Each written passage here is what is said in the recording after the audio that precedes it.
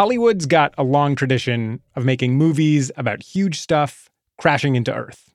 There's Armageddon. You want to send these boys into space? Fine. I'm sure they'll make good astronauts. But they don't know jack about drilling. There's Deep Impact. We get hit all the time by rocks and meteors, but the comet we discovered is the size of New York City. And there's the most recent entry to the canon, Don't Look Up. You cannot go around saying to people that there's 100% chance that they're going to die. You know, it's just nuts. But this kind of thing isn't just relegated to science fiction. Our science editor, Brian Resnick, says this is a problem that scientists and even government officials have been taking seriously for decades. Congress actually got this huge wake-up call when it comes to celestial objects smashing into planets. This was in 1994, and this was the year scientists actually witnessed a comet heading straight for Jupiter. Amateur astronomers all over the world are craning their necks up to the heavens to see a collision of a disintegrating comet with the planet Jupiter. For the first time, astronomers could actually look and see what happens when one of these giant comets hits a planet directly. You know, nobody knew for sure what might happen, and so everybody was waiting to see, will these pieces just disappear into Jupiter's atmosphere, or will there be something cool to see? This is Kelly Fast. She was a research astronomer at the time, and she was there. She was watching this really epic moment in 1994. We know when and where these pieces are going to hit Jupiter. Let's get the telescopes of the world ready to watch this to see what kind of science we can do. Yeah, this is the latitude that we're looking for something right there. There was a number of different groups at this observatory, and so a real kind of almost like a conference party type atmosphere going on. Everybody just excited about the science. And then they saw it. Oh my God! Look at that!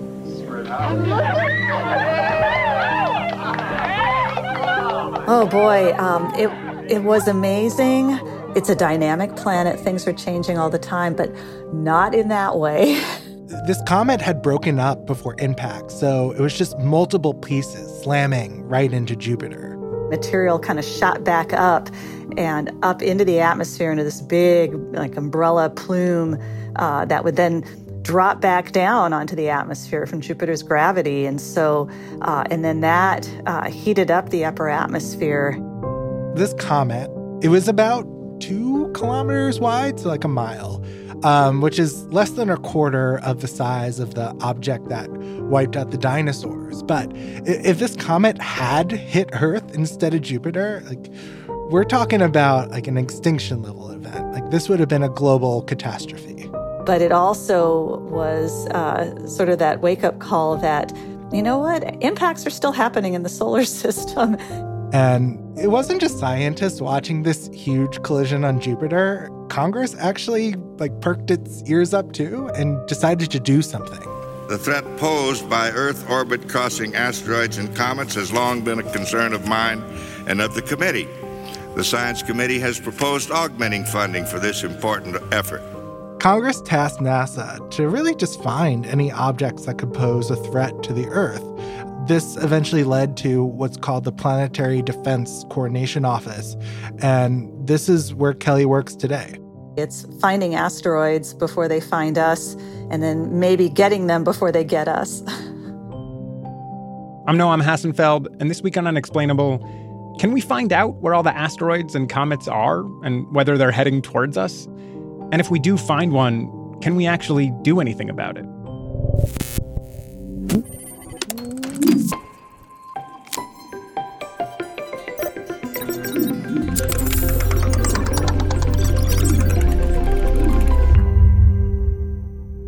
Okay, so Brian, what did Congress actually do once they got worried about a comet maybe coming to kill all of us? Yeah, so after this huge collision on Jupiter, Congress actually asked NASA to look for comets, asteroids, anything larger than a kilometer that could collide and hit with the Earth. Not just looking for anything in the solar system, but things called near-Earth objects, which, would be in our solar neighborhood. Yeah, so how do they actually map these asteroids? Are they basically just taking a telescope and randomly pointing it at spots in space and seeing if they find stuff? Yeah, this is fairly simple. Like scientists use telescopes on the ground, they use telescopes in space, and basically when you look at the sky, the stars are fixed points. But then you keep taking images and you find there's that one star that keeps appearing in a different place with every image. That's how they're found. You're looking for a moving point of light against the stars. This is a difficult problem for a few reasons. Your telescopes only go so faint. And so there might be some fainter or more darkly colored asteroids out there that aren't reflecting as much sunlight. But also, like, we need to catch them at the right place at the right time. So there could be things that are just like hidden from our view because they're on the other side of the sun. They could be very far out in the solar system and on their way in, and we just can't see them yet. The Earth is going around the sun, like going around the racetrack, and all the asteroids are going around the sun, going around the racetrack. And there are times where, you can see the asteroids, certain asteroids from Earth, if they're close enough and bright enough and you have the right capability. But then there are times when asteroids are over on the other side of the sun from where you are on Earth. I guess I would think of asteroids as just sort of like space rocks zooming across space like in a straight line, and maybe like some will pass Earth and go by us and some will hit us. But you're saying they're all on their own orbits around the sun? Yeah. So you don't have you're like most of the way there. That like, yes. Okay. Asteroids will zoom across the solar system, but then they're still reined in by the sun. It's not that different than like a planet. So an asteroid can like kind of pass the path of the Earth, and then like eventually sometime later in a different orbit, it could pass again and pass closer. You kind of still have to wait for the solar system to refresh itself and to bring them around.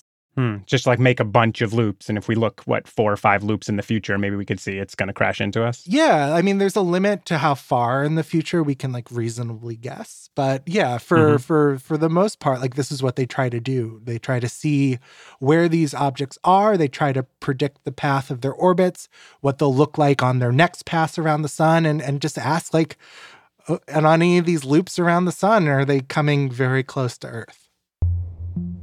And do we know if any huge asteroids are going to hit us anytime soon? So some good news here.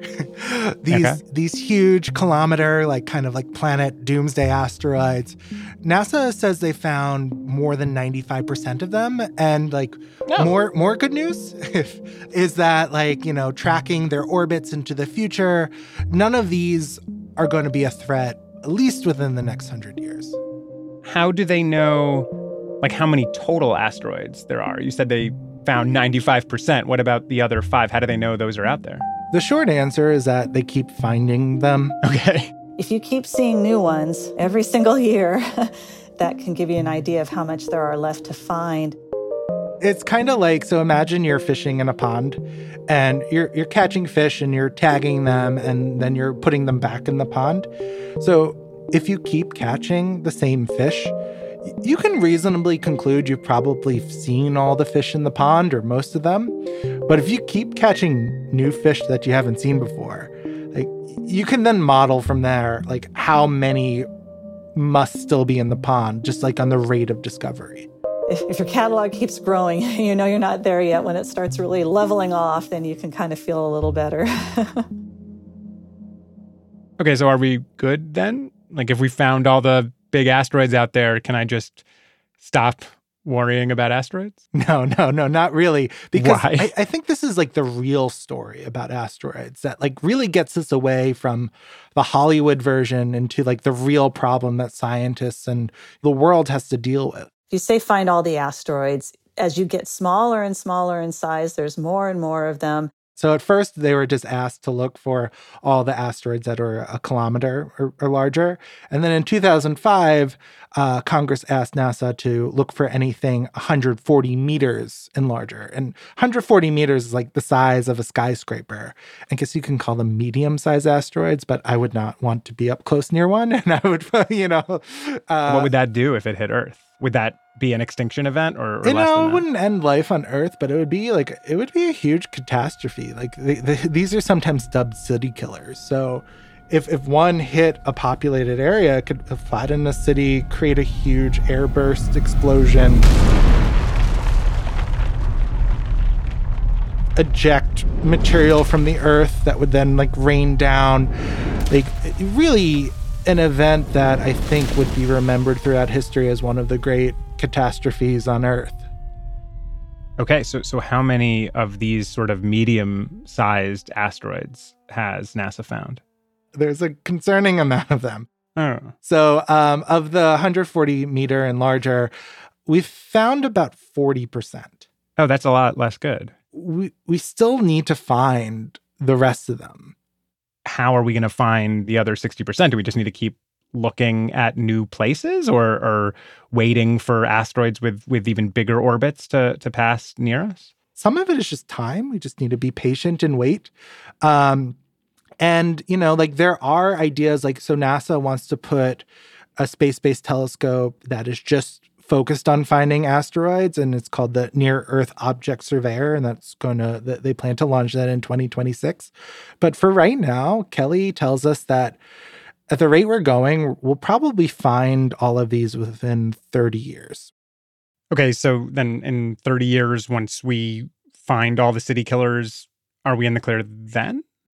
Yeah, but then like we would probably need to set the bar a little higher too. So right now we're looking for asteroids that are 140 meters and larger, but there are smaller ones too. And those smaller ones, like a couple meters in size, our atmosphere does a really good job taking care of those, disintegrating those. We just see pretty fireballs and call it a day. But the ones that don't disintegrate, those could still have really big consequences. Yeah, how bad could, I don't know, like a 20, 30, 40 meter asteroid, how bad could that be? We've seen these in our lifetimes, and they can cause a lot of damage. So in 2013, there was a meteor that exploded over a city in Russia, and that was like, it exploded with the force of more than a nuclear weapon.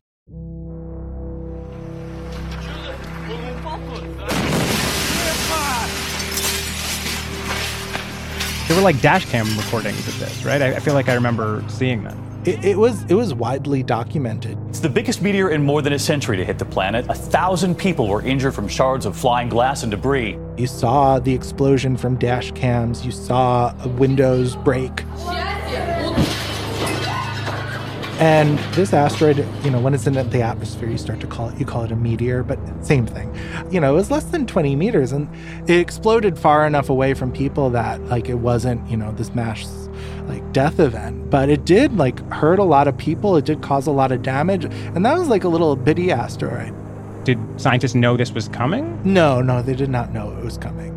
If you knew it was coming, you'd get people out of the city, I'd hope. Yeah, that feels not great. Yeah, even medium-sized asteroids can definitely sneak up on us. So in 2019, there was this asteroid that was really quite a bit bigger than the one that exploded over Russia. It was something more like 100 meters. The Washington Post reports NASA has confirmed a so-called city killer asteroid narrowly missed hitting Earth. It passed, but it was pretty close. It came in between the distance between the Earth and the Moon. So, that's kind of disconcertingly close. And we're surprised. What's more alarming, scientists say they had no idea it was coming. That is alarming. They're supposed to know. Whoops. And these medium-sized, city killer asteroids, every century, maybe there'd be 1 in 100 chance these things would hit somewhere. But, that's still a chance. And we need to have a plan for it. The odds are so slim, maybe not in our lifetime, our children's lifetimes, their children's, but wouldn't you like to know, just to be sure? If scientists are looking off into space and they find one of these asteroids coming towards us, say it's a medium-sized 140-meter asteroid, is there anything they can do about it? Can they, pull a Bruce Willis and go up there and get it out of the way? Well, maybe. And there are a few different options here, but we're not sure what would happen if we tried to push an asteroid out of the way. And NASA's actually trying to figure that out right now.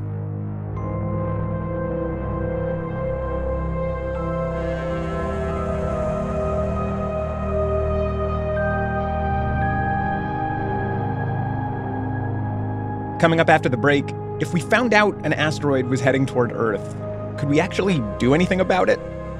And what would happen if we try? No one actually knows the answers to any of these questions, so that's why they're they're going to whack this asteroid and see what happens. That's next.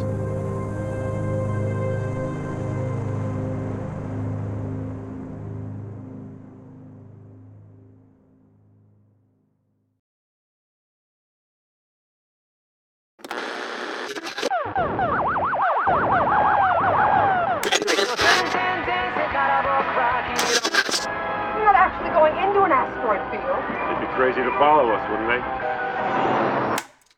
It's Unexplainable. We're back here with Brian. Hi. We've been talking about asteroids, the big Hollywood-style planet killers, but also the smaller ones that are way more likely to actually hit Earth at some point. So we've got a basic idea of how to find and track them. But what happens if we actually do find one that's heading right towards Earth? Oh, personally, I'm gonna find a table to hide under and just cower. Yeah, just hide from the asteroid. Yeah, I'm gonna hide. But on a societal level, yes, there are some ideas out there of how to get rid of an asteroid. Yeah, what kind of ideas? There's some wild ones of you could just try to bomb it with nuclear weapons. Or send oil drillers Armageddon style to drill into it and bomb it from the inside. We're not astronauts, we're oil drillers. We're not even supposed to be here. I honestly don't know about drilling into an asteroid, but I do know the idea of kind of detonating a nuclear explosion near one is an idea that's discussed seriously, but that's not exactly the place you want to start with dealing with an asteroid. Nuclear weapons are obviously dangerous, and also if you do detonate one of these weapons and it does blow up an asteroid, the pieces of that asteroid could potentially come back together because of gravity. They could do unpredictable things. The pieces might be able to hit us too, right? Yeah, it's kind of a big, messy, it's the sledgehammer approach to this problem. And there actually might be a simpler and dare I say more elegant way of dealing with it. What's a simpler option? Well, the simplest option is to try to nudge an asteroid. Nudge it. Just give it a little boop, boop. How do you boop an asteroid?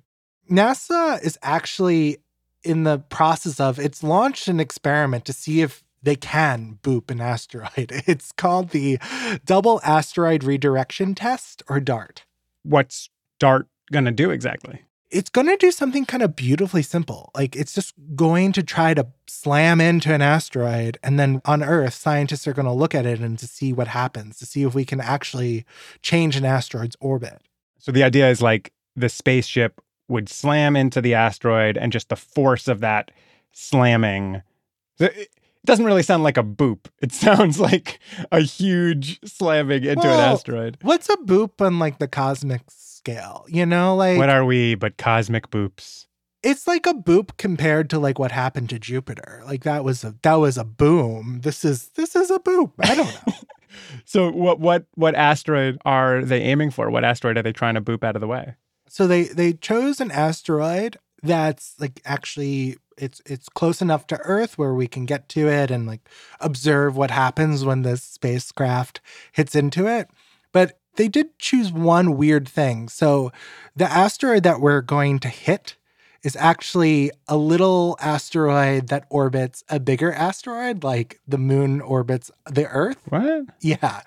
Okay. So this mini asteroid is called a moonlet. And a moonlet? Yeah. It's cute. But basically, they're targeting this little moonlet asteroid because, you don't want to boop something in space and then have it hit into something important like us.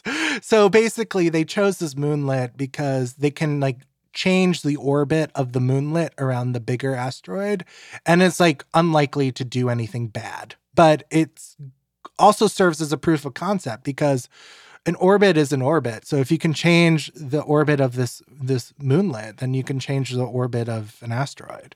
And when's this gonna happen? So this is underway. NASA launched a spacecraft last year, and it's targeting an impact later this year, later in the fall. I spoke to science writer Robin George Andrews, who did a lot of reporting on this, and he told me all about how this could play out. Yeah, so it's one of these things. It's kind of remarkably simple. Essentially, NASA has released a spacecraft, and it's going to hunt down an asteroid orbiting another asteroid, and it's going to smash into that asteroid and see if it can change its orbit, really. They're essentially playing space billiards and seeing if it works. Yeah, so this is, just to be clear, this has never been tried before? No, this has never been tried before. Now, this is the first time humanity has tried to flick an asteroid in a different direction. And the spacecraft that's going to try to do this, DART, what does it look like? Yeah, so DART is essentially a box with solar panel wings. So it's kind of like a car-sized robot with an eye, with a single eye, with two fairly long wings coming out either side sort of thing. And the target of this mission is a moonlet called Dimorphos, which is 160 meters across. So DART will crash into this moonlet at 24,000 kilometers an hour, which is certainly breakneck speed. It's faster than any collision that happens in our everyday experience on Earth. So it will be quite the wallop. Considering that this is a car-sized spacecraft, it's really gonna hit this moonlet with quite a lot of momentum. It's not a little poke. So this spacecraft's gonna slam into this asteroid that's orbiting another asteroid. Like, what would they hope to see when that happens? So the moonlet is going around once every 12 hours-ish, and they're hoping to change its orbit by at least 73 seconds. I'm not quite sure why 73, but it's just by a matter of like over a minute kind of thing. And obviously, they don't want to still hear communications from DART. If DART is still chattering away after it's supposed to have hit this moonlet, then something has gone wrong sort of thing. So they really want to see an explosion, actually, rather than a calm, happy spacecraft. What are the reasons why maybe this won't work? So the first one is the shape of the asteroid. So one of the scientists I was speaking to about this mission was jokingly handed a donut-shaped fridge magnet because there is a chance that the small asteroid could be shaped so weirdly it might have a hole in the middle, so it might just go right through the middle. Can you imagine that? Like threading the needle. I mean, that would be hilarious. That would be hilarious. Yeah, it would be hilarious. Okay, so that's one thing that could go wrong. That's one thing that could go wrong. Also, if it's like the assumption that all its mass is distributed evenly may not be true. In zero or low gravity environments anyway, rocks just behave slightly differently to the ones on Earth where gravity is squashing everything together, so they could be quite honeycomb shaped in the inside or foamy, like cappuccino foam kind of thing. And if you hit that at 24,000 kilometers an hour, will it just split it into millions of pieces, or will it go straight through it, or will it still be cohesive enough to take that impact, transfer the momentum and deflect it? No one actually knows the answers to any of these questions, so that's why they're going to whack this asteroid and see what happens.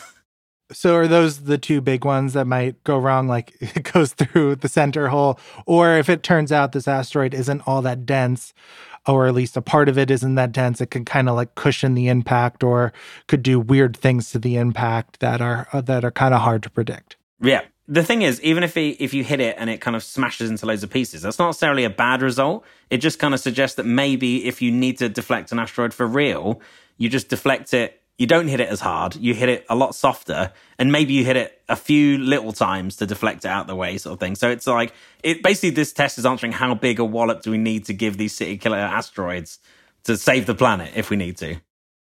If DART does work and it turns out that it's possible to deflect an asteroid, what do we do in the future if we find an asteroid that's coming at us? So ideally, what you want to do is spot these asteroids way ahead, a decade or more in advance, and then you can send a precursor mission to either observe it beforehand so you get a better idea of what it's like an orbiter or something, or you get a little small impactor to just poke it, just to see how it responds to that initial prod. You could then send a DART-like mission to kind of deflect these asteroids. Like, it sounds like in the next few decades, potentially, we can solve this problem for the rest of humanity.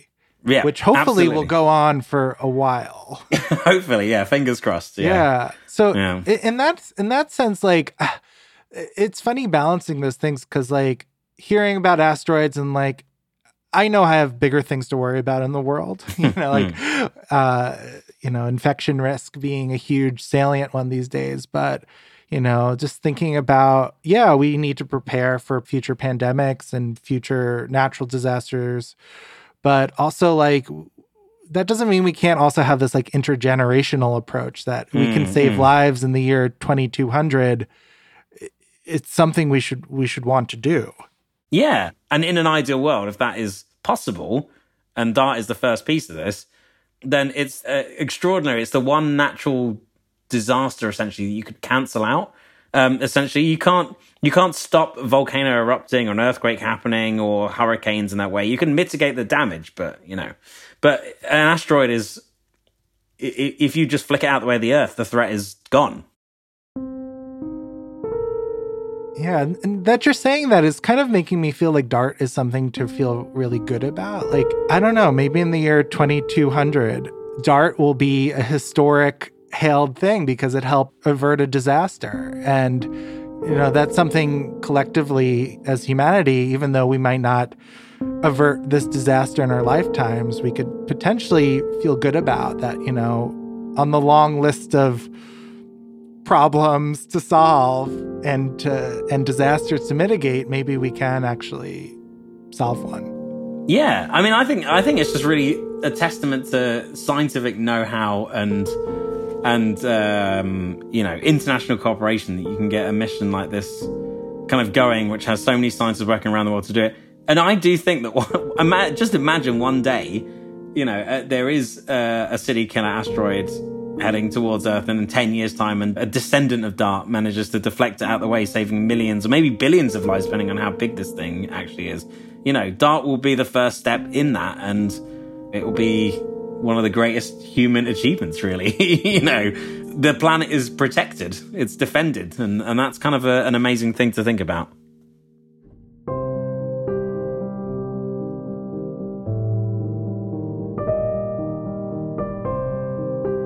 This episode was reported by Brian Resnick and produced by me, Manning Nguyen. There was editing from Catherine Wells, Meredith Hodnott, and Noam Hassenfeld, who also did the scoring for this episode.